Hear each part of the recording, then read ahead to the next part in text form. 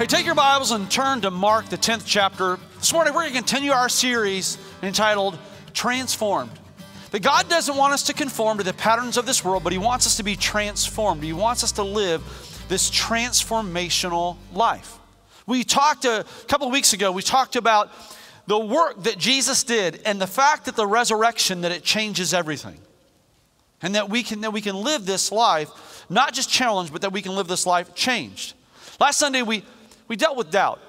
And we acknowledged the fact that doubt is a part of the journey and that God doesn't beat us up when we doubt. We love the story of Thomas, right? Thomas, who is named Doubting Thomas, that Doubting Thomas became Apostle Thomas, became Missionary Thomas, and traveled further as a missionary than any of the other apostles. This morning, I want to talk to you about personal transformation in your life.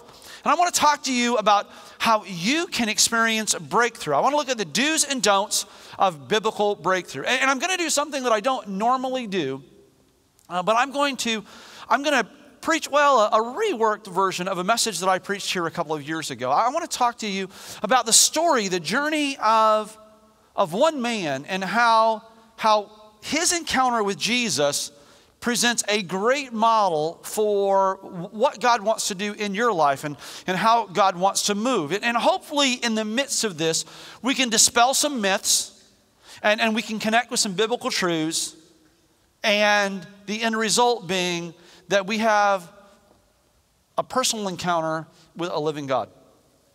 So in Mark chapter 10, it tells us this. In Mark 10, I think it starts in verse number 45. In Mark 10:46, it says this: Then they came to Jericho. And as they're leaving Jericho, Jesus, together with a large crowd, there's a man on the side of the road, Bartimaeus, which means the son of Timaeus. And he's sitting there and on the side of the road, and he begins begging. Right? Now, when he hears that it's Jesus, he cries out, "Jesus, Son of David, have mercy on me." And those around him say to him, you know what, you need to be quiet. You need to stop that. You're embarrassing yourself. And here's what he does. He cries out all the louder, "Jesus, Son of David, have mercy upon me." All of a sudden, Jesus stops. And he says, Who said that? Who's calling? And the crowd turned to this beggar and says, "Cheer up, get on your feet. He's calling for you."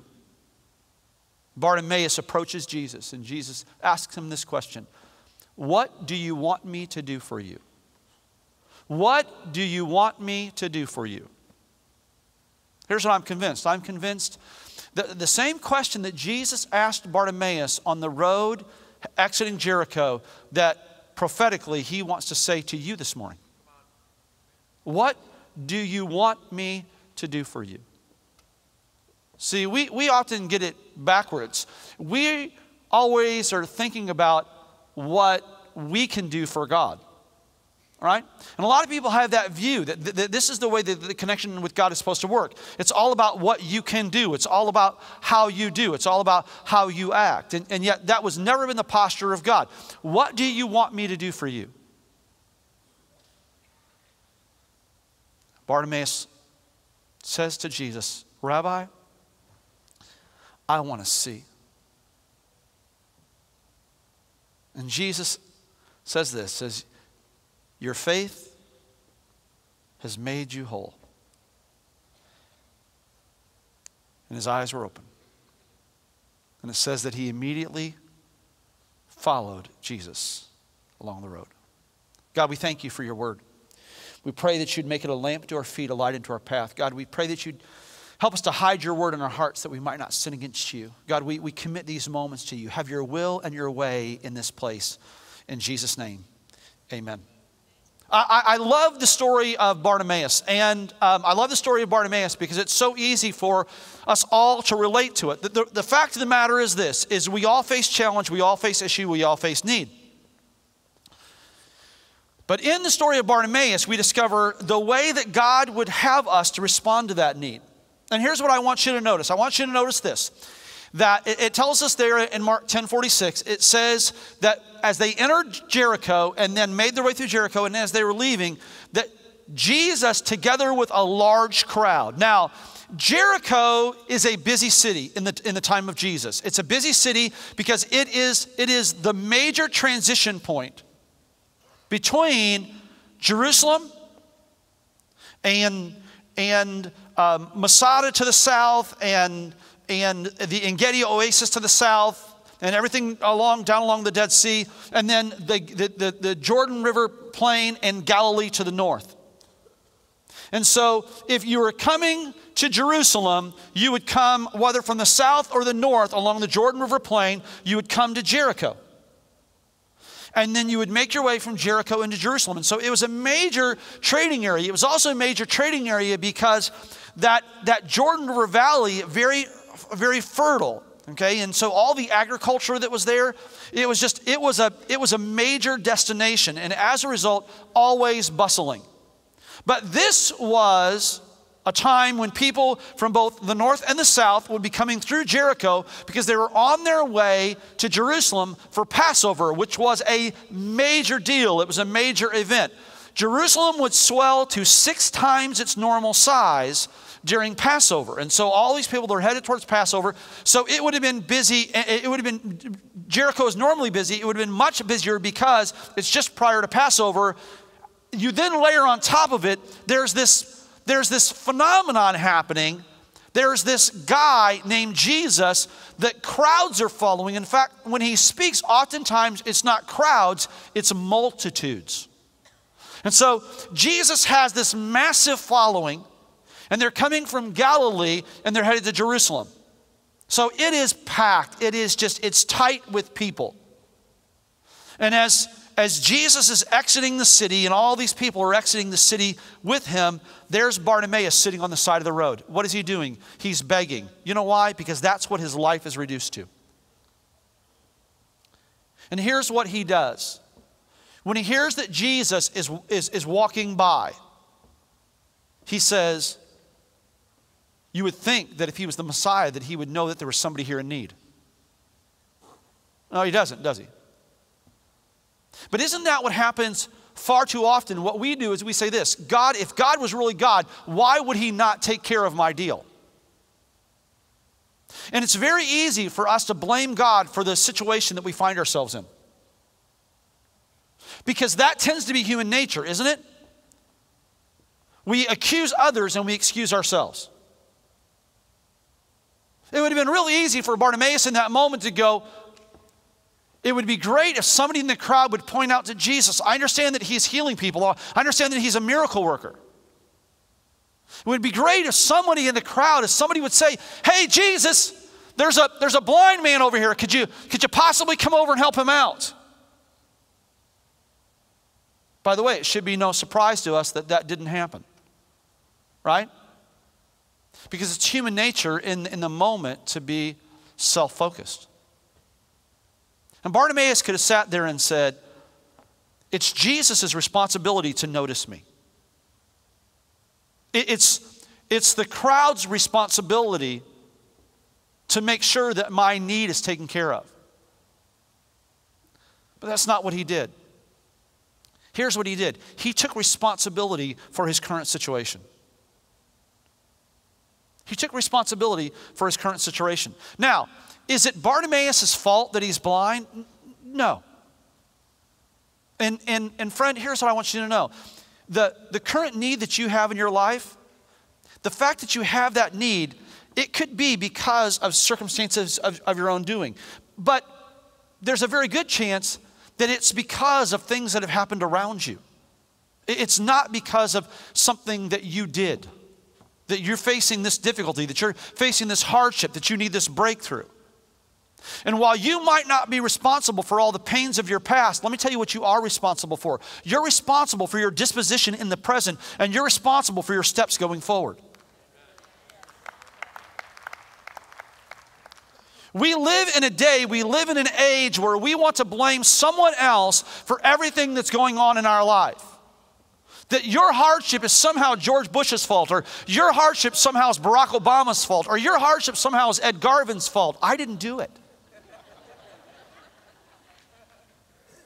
I'm this way because of my parents. I face these issues because of a sibling that was unkind to me. I had a woman who did me wrong. Right? And it's so easy for us to go, I'm the way I am because of that person. And I'm stuck in this self-destructive pattern. I'm stuck in this personal pity party because of what others have done to me. Friend, I can relate to that. I bear in my body the marks of abuse.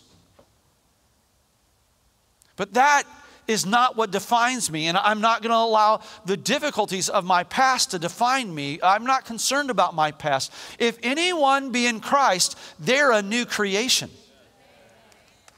And what God wants you to do is God wants you to walk in freedom. He wants you to walk in victory. But part of that is taking responsibility for who you are, taking responsibility for your situation. I love there's an old Irish proverb that says this. It says that you've got to do your own growing no matter how tall your grandfather is. You're responsible for you. And in that moment, here's what Bartimaeus does. He takes responsibility for this situation. He takes responsibility for himself. He doesn't look for somebody else to take the initiative. He says, this is my moment. And friend, I can pray for you. And I can encourage you. And I can strengthen you.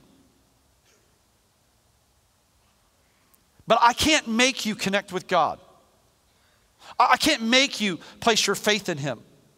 I can't make you walk in healthy relationship with this loving Savior, living God, soon coming King. I can't do that.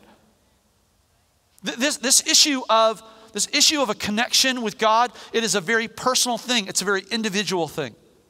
And we see this playing out in real time in the story of Bartimaeus.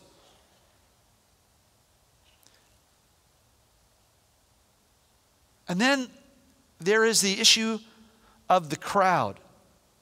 Bartimaeus is sitting there on the side of the road. He's blind. It is wall-to-wall people. The Messiah is there.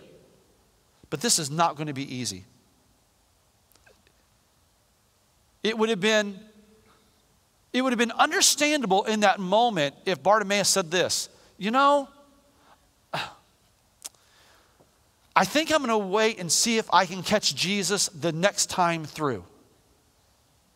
Maybe the next time Jesus comes through, it won't be during Passover. Maybe the next time Jesus comes through, it won't be such a large crowd. Maybe the circumstances of the day, the situation in the moment, this just isn't a good time for me to connect with Jesus. It's just, there's too many obstacles. And friend, understand this, that Jesus is going through Jericho on his way to Jerusalem because the cross awaits. It's the last time that Jesus is walking down that path. This is his moment. If Bartimaeus misses this moment, Jesus doesn't pass by again. And yet it's so easy for us to get caught up in the thought of tomorrow. I'll do it tomorrow. I'll respond tomorrow. I'll change tomorrow. I'll connect tomorrow. Because the circumstances are such today. The situation is such today. And the enemy would love to get you trapped in this idea that somehow you need to wait for the ideal circumstances. You know what? I want to clean up this area of my life and then I'll come to God. Do you know why people want to clean up this area of their life before they come to God? Because they've had an experience with church and they know how judgmental church can be. Okay? And I'll tell you this. If you're here for the first time in a long time, we're a church that's far from perfect, but we're making great strides and not being that kind of church anymore. Oh, we fall back sometimes. We have pockets of it, but that's okay. Just like God's still working on you, He's still working on us. But we have this thought that pops into our head that somehow we've got to wait for the ideal circumstances. Had Had Bartimaeus waited for the ideal circumstances, he would have never experienced his victory.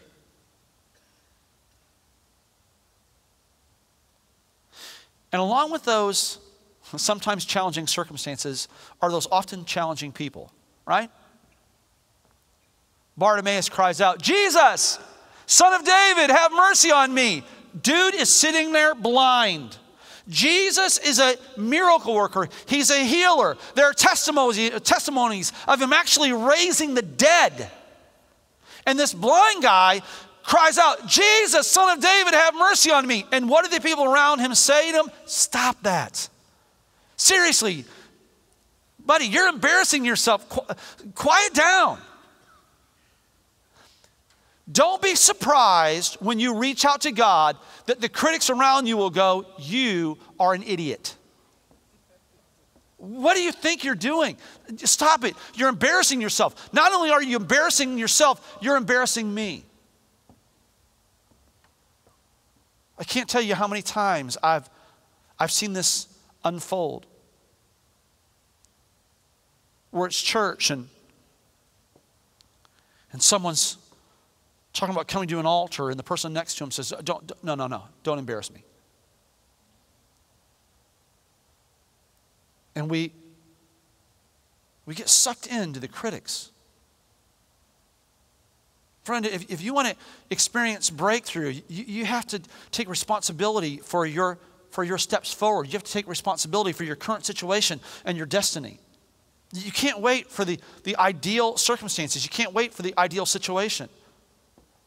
And you certainly can't listen to the critics.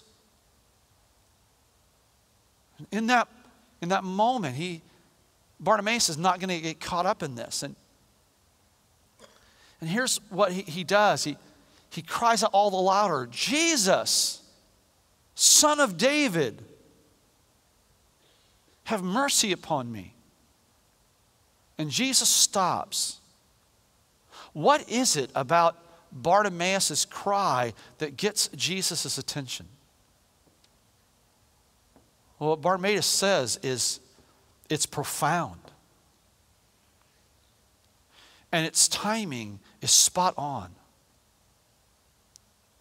See, Bartimaeus, in crying out, "Jesus, Son of David," here's what he's saying. He's saying, Jesus, the one who is the Messiah. That statement, Son of David, he is acknowledging the lordship of Jesus Christ. He's saying this, Jesus, you are the embodiment of what was spoken prophetically when it said that the kingdom of David will have no end. And they believed that the Messiah, the coming one, that he would be the fulfillment of that prophetic statement, that of the kingdom of David, there will be no end. And so when he cries out, Jesus, Son of David, he is acknowledging that Jesus is that chosen one, that Jesus is the Messiah, that he is Emmanuel, God with us. The statement that he makes is huge.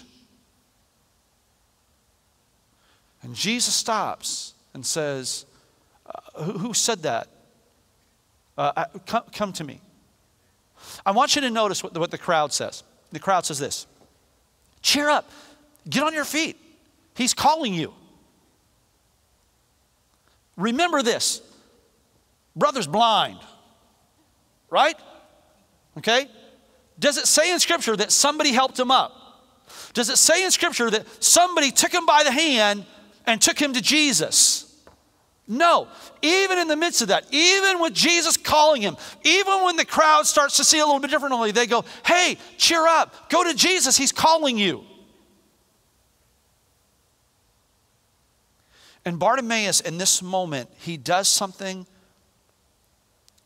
that is incredibly bold. In fact, borderline crazy. And this is what he does. He gets up, and it tells us in Scripture that he throws his cloak aside. He throws his cloak aside. Now, why would it tell us that in Scripture?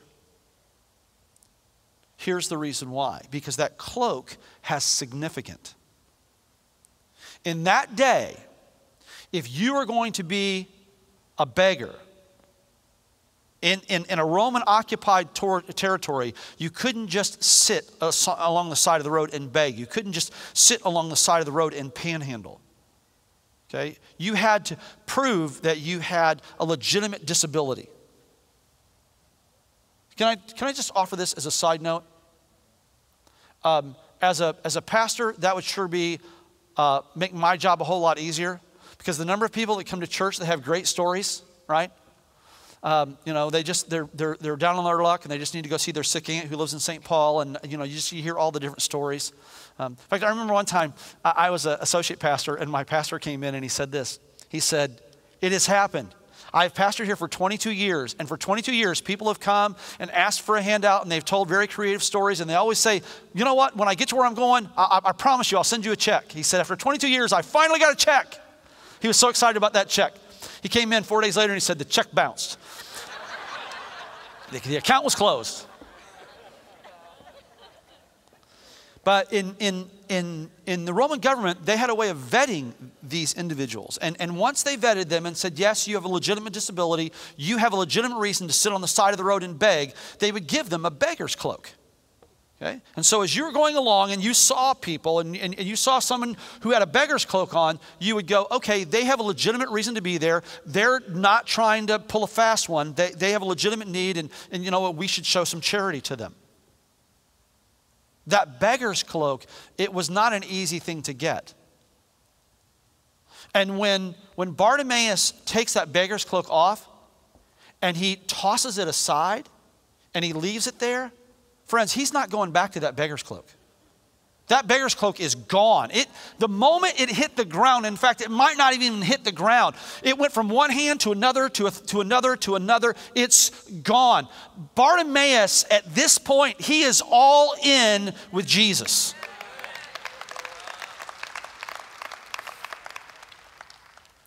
He doesn't have a plan B.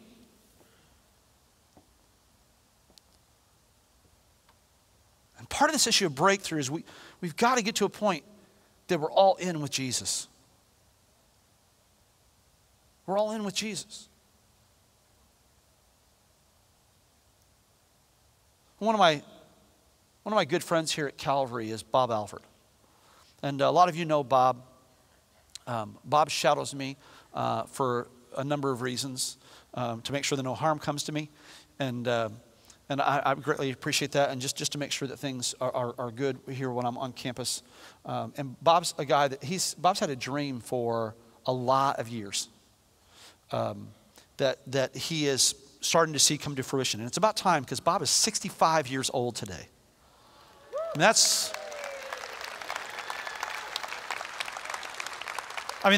crazy old. That's ridiculously old. That's Moses old, Bob.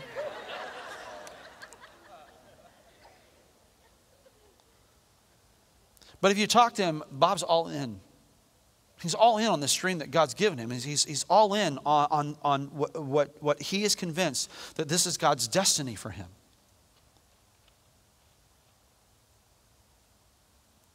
Far too often what we do is we go this, okay, God, I'll buy into what I believe that you're calling me to do, but I'm gonna hold on to this as my fallback. God, I believe that you're calling me to do this, but I'm holding on to this just in case it doesn't work out. And there's something powerful that happens when we say, God, I am all in with you. Then he gets, and he's standing before Jesus, and Jesus asks him this question. What do you want me to do for you? I find this interesting. The man is blind. Okay? It's obvious that he's blind. Jesus is all-knowing. He knows what the guy wants, right? Scripture tells us this, that God knows what we want before we even ask. God knows what we need before we ask. Jesus, being in very nature God, knew the need of Bartimaeus. And yet, he looks at Bartimaeus and he says, what do you want me to do for you? Now, why does he do that? Why does he ask Bartimaeus to clearly state what it is that he wants? Here's the reason why. Because that, friends, is a declaration of faith. It's a declaration of faith. And I'm convinced that it's important that we make that declaration of faith. However, let me say this. That I've watched as the Christian community has twisted this and wrapped some carefully selected scriptures around this to create a theology that I'm convinced is wholly inaccurate. Right? And here's the deal. People will tell you that there is authority in your word, that there's authority in your word, that there's authority in your word. In fact, if you're feeling sick, don't say that you're sick, because if you say you're sick, you're going to speak that into existence. Show me book, chapter, and verse where somebody said that they were sick and became sick. Again, show me. Well, people say, but it says in Proverbs 18 that life and death is in the power of the tongue. It absolutely does. And friends, life and death is in the power of the tongue. As Joshua said, choose for yourself whom you shall serve. Right? And if we confess with our mouth and believe in our hearts that Jesus Christ rose from the dead, what happens? We're saved. How are you saved? That confession of your mouth. Life and death are in the power of the tongue. There's nowhere scripturally where somebody said that something was, and it became. In fact, in the book of Acts, when the apostles are making their way along the way, right? And there's that beggar along the side of the road, and he's looking for a little something, and they say to him, silver and gold have I none, but such as I have I give to you. In what? In the name of Jesus. Okay? So what was it in that moment that had authority? Ask anything in my name, and it shall be done. Yes, you will give an account for every idle word that you speak, because what you speak is a reflection of the disposition of your heart. What you speak is a reflection of your character.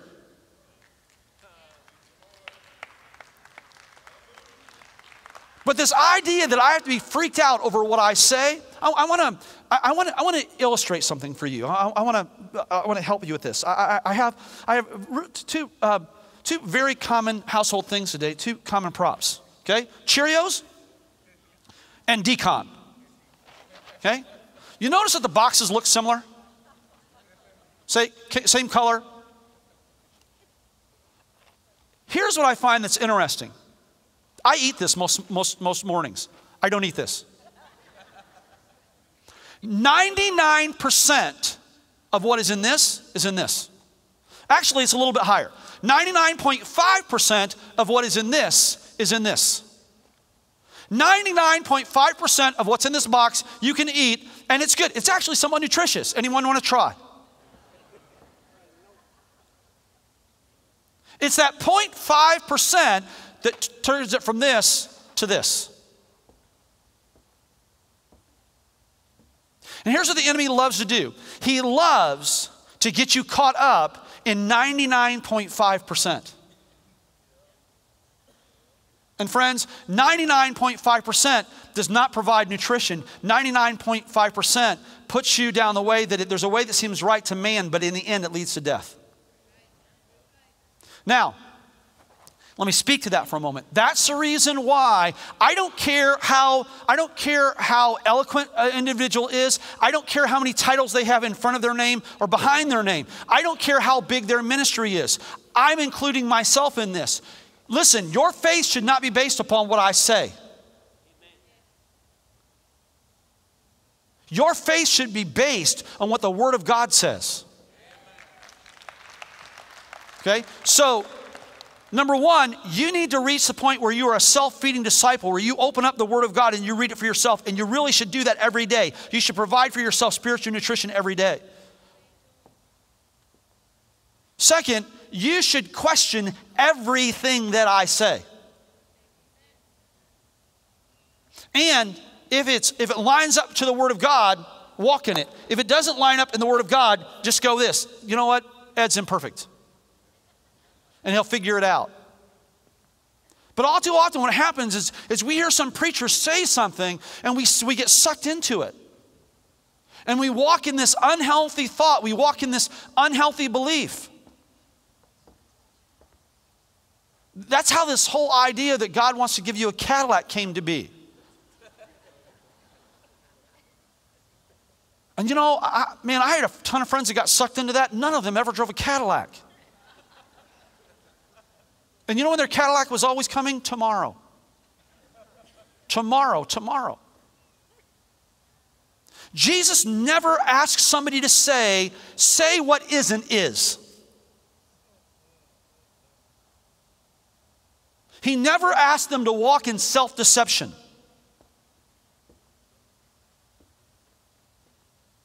Jesus never looked at somebody and said, "You're healed." And they weren't healed, and he said, no, you're healed. It just hasn't manifested itself yet. Walk in it, and eventually you'll see your healing. And the reason why the Bible gives us all these different narratives, all these different stories, it's a model for us. And so our approach to God should be the approach that we saw Gideon take, Moses take, Noah take, Peter take, Bartimaeus take. And we learn from their misconnections, and we learn from their breakthroughs.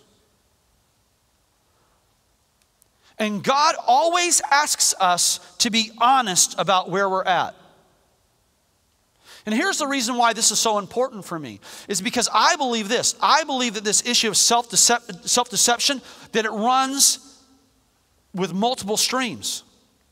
And I'm convinced of this. I'm convinced that churches across America and around the world are filled with Christians that are walking just short of breakthrough because instead of honestly acknowledging their need to God and in a healthy environment, honestly confessing our faults or confessing our sins one to another, instead we walk in this really bad theology of self-deception.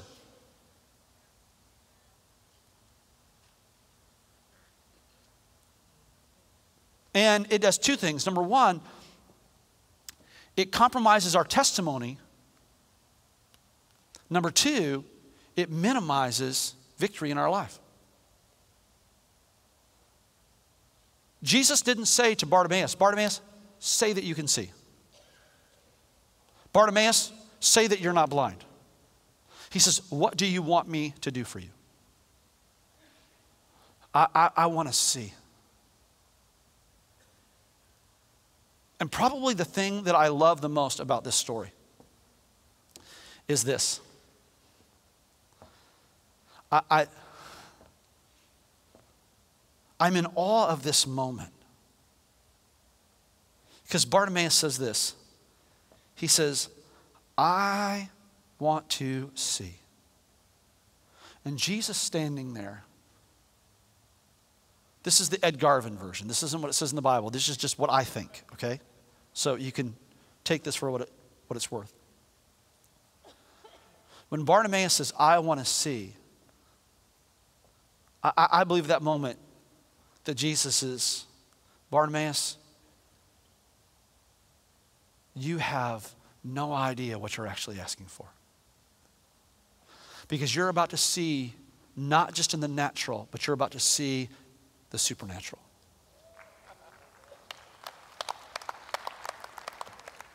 Because the thing that Jesus was most concerned about was not Bartimaeus' physical sight.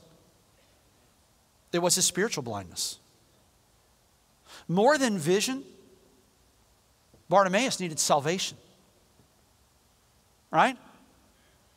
And so when he says, I want to see, I got to believe this. I got to believe the human part of our Messiah Jesus, that his heart just started to beat a little bit faster. And he's like, Bartimaeus, your eyes are about to be truly opened.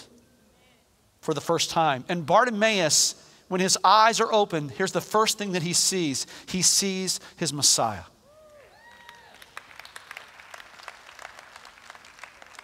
And he doesn't just go, hey folks, I can see. Let me contrast it to help kind of drive this point home. When because Jesus heals another man that's blind, right? There's this man that's sitting just outside of Jerusalem, just south of Jerusalem, the Siloam Pool. And he's sitting there, and as Jesus and his disciples, as they're preparing to enter Jerusalem, one of his disciples asked the question, Jesus, whose fault is it that this man was born blind? His fault or his parents? And Jesus says, you're asking the wrong question. It's not about whose fault it is. It's nobody's fault. The whole reason this man was born blind is to where you would have an understanding of the power and the sovereignty of God. And so Jesus walks up, he spits on the ground, he makes mud, and he rubs mud in the guy's eyes. Okay? I love this story. I love the strength of the story. I also love the humor of the story. I love the fact that the man never asked to be healed, and he's just sitting there minding his own business, and somebody rubs mud in his eyes. Okay? I mean, seriously, if you're a blind guy and you're sitting there and all of a sudden somebody's rubbing mud in your eyes, aren't you going, hey, quit picking on the blind man here, right? But then Jesus, in that voice, right, that is gonna bring calm to any situation, Jesus says this, go and wipe off the mud and you will see. There was something about that he just knew, I got to do this. And he goes and he wipes the mud off of his eyes and he can see. Right? So, the religious people today pull him in and go, hey, we heard the story. You're the blind kid, now you're the seeing kid. What has happened? In fact, some people said it's a different guy, and they went and got his parents, and they asked his parents, is that your son? And said, yep, well, your son can see now, huh? And so they brought him in for the religious people, and they asked him the question. They said, so what happened? He said, some guy rubbed mud in my eyes, told me to go wash it off, and I can see. So, come on, there's got to be more to it. Well, this good teacher was coming along, and he rubbed mud in my eyes, and I could see. Oh, come on. There's got to be more to the story. And at that point, he says to the Pharisees, the blind man says to the Pharisees, you're asking a lot of questions. Are you wanting to become a follower of this guy? Which really made him mad, and they threw him out. Right? So he's thrown out of the temple, and as he walks out, he sees Jesus. And it's at the point that he sees Jesus that he goes, that is the Messiah. Right? There's something powerful about that seeing Jesus. Friends, here's the reason why this is very important. This is the reason why I'm taking time on this. Far too many people are chasing miracles. Far too many people are chasing signs and wonders.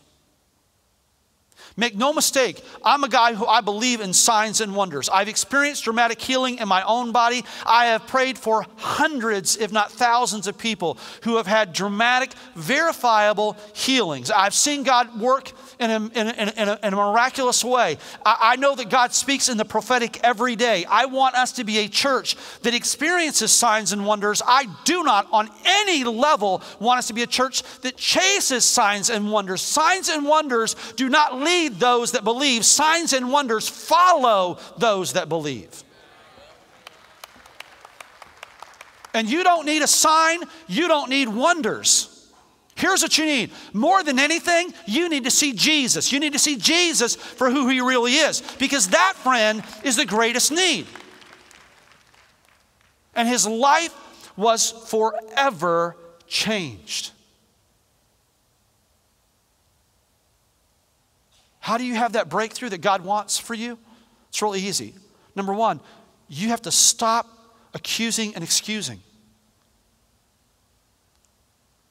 You have to start taking responsibility for who you are and where you're going. You have to take responsibility for your situation. You have to stop waiting for ideal circumstances. Recognize that it's going to be ugly. I love the fact that one time Jesus heals a guy, right? Another issue of blindness. Heals him and says, be healed. And Jesus asks him, says, okay, so can you see? And he goes, I can see, but it doesn't look right. The people kind of look like trees. Well, that's not good. Pray for him again. He's completely healed, right? It's not always clean. It's not always pretty.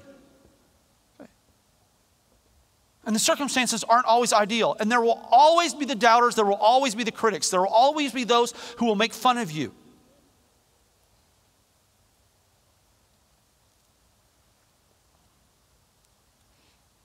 It almost always requires us to make a bold stand.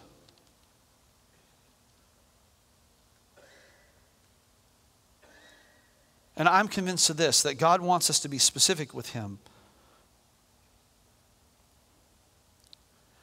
because he wants there to be an aspect of strength, an aspect of specificity. Why? Because in that specificity, faith is validated.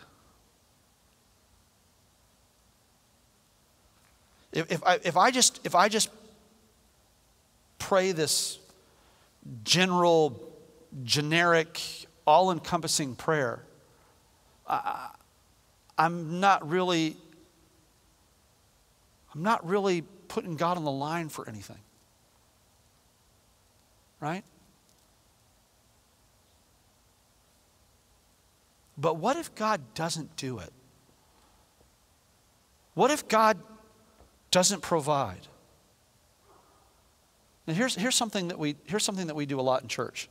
We'll say this. We'll say, and I've done it here. We'll say this. How many of you have experienced healing? Raise your hand. I don't want you to do it now. Just hold on. We'll say this. How many of you have experienced healing? Raise your hand. We'll have people raise your hand. Okay? Watch this. How many of you have prayed for healing and you weren't healed? Raise your hand. Okay. Now, I want you to notice this hand's raised. How many of you have prayed for healing and you were healed? Raise your hand. Okay, so I've prayed for healing and I've experienced healing. Just dramatic stuff, okay, and several. I've prayed for stuff for healing and I'm not healed. Same God. Okay? And here's the bigger issue. The bigger issue is this. It's not the physical manifestation of what God does that brings about that healing. Here's what I've done. I've given that to him. Okay? So you've heard me tell a story if you've been around. I broke my tailbone on a missions trip in Nicaragua. God miraculously healed it. Verifiable by a doctor, miraculously healed. Okay? I'm deaf in my left ear.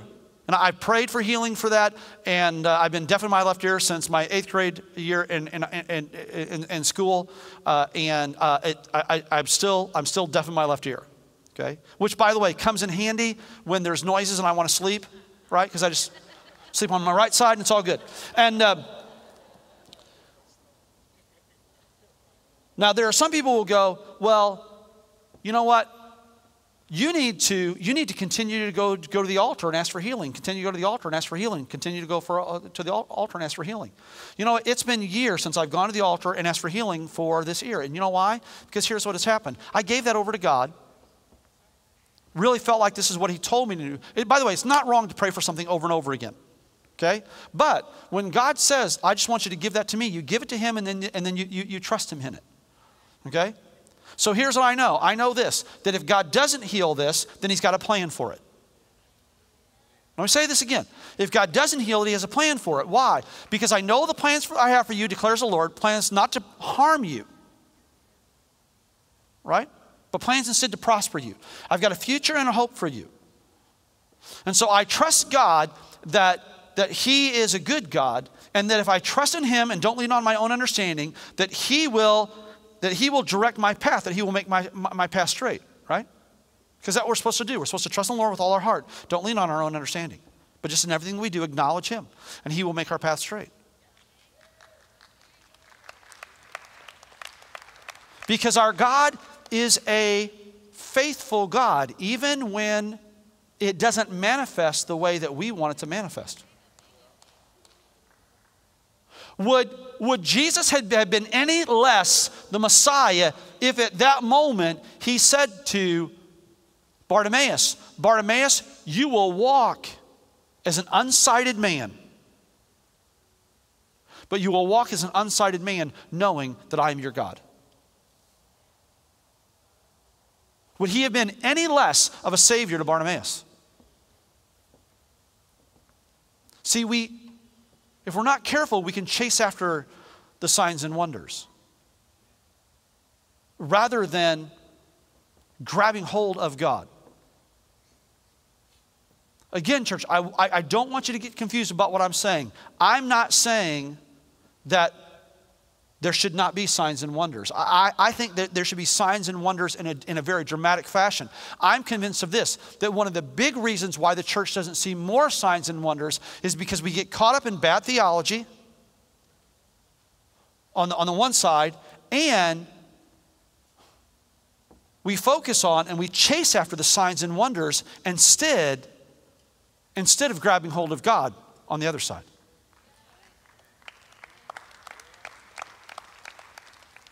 And if you seek first the kingdom of God and his righteousness, all these things will be added unto you. And so that's the answer. The answer is there. It's there in Mark chapter 10.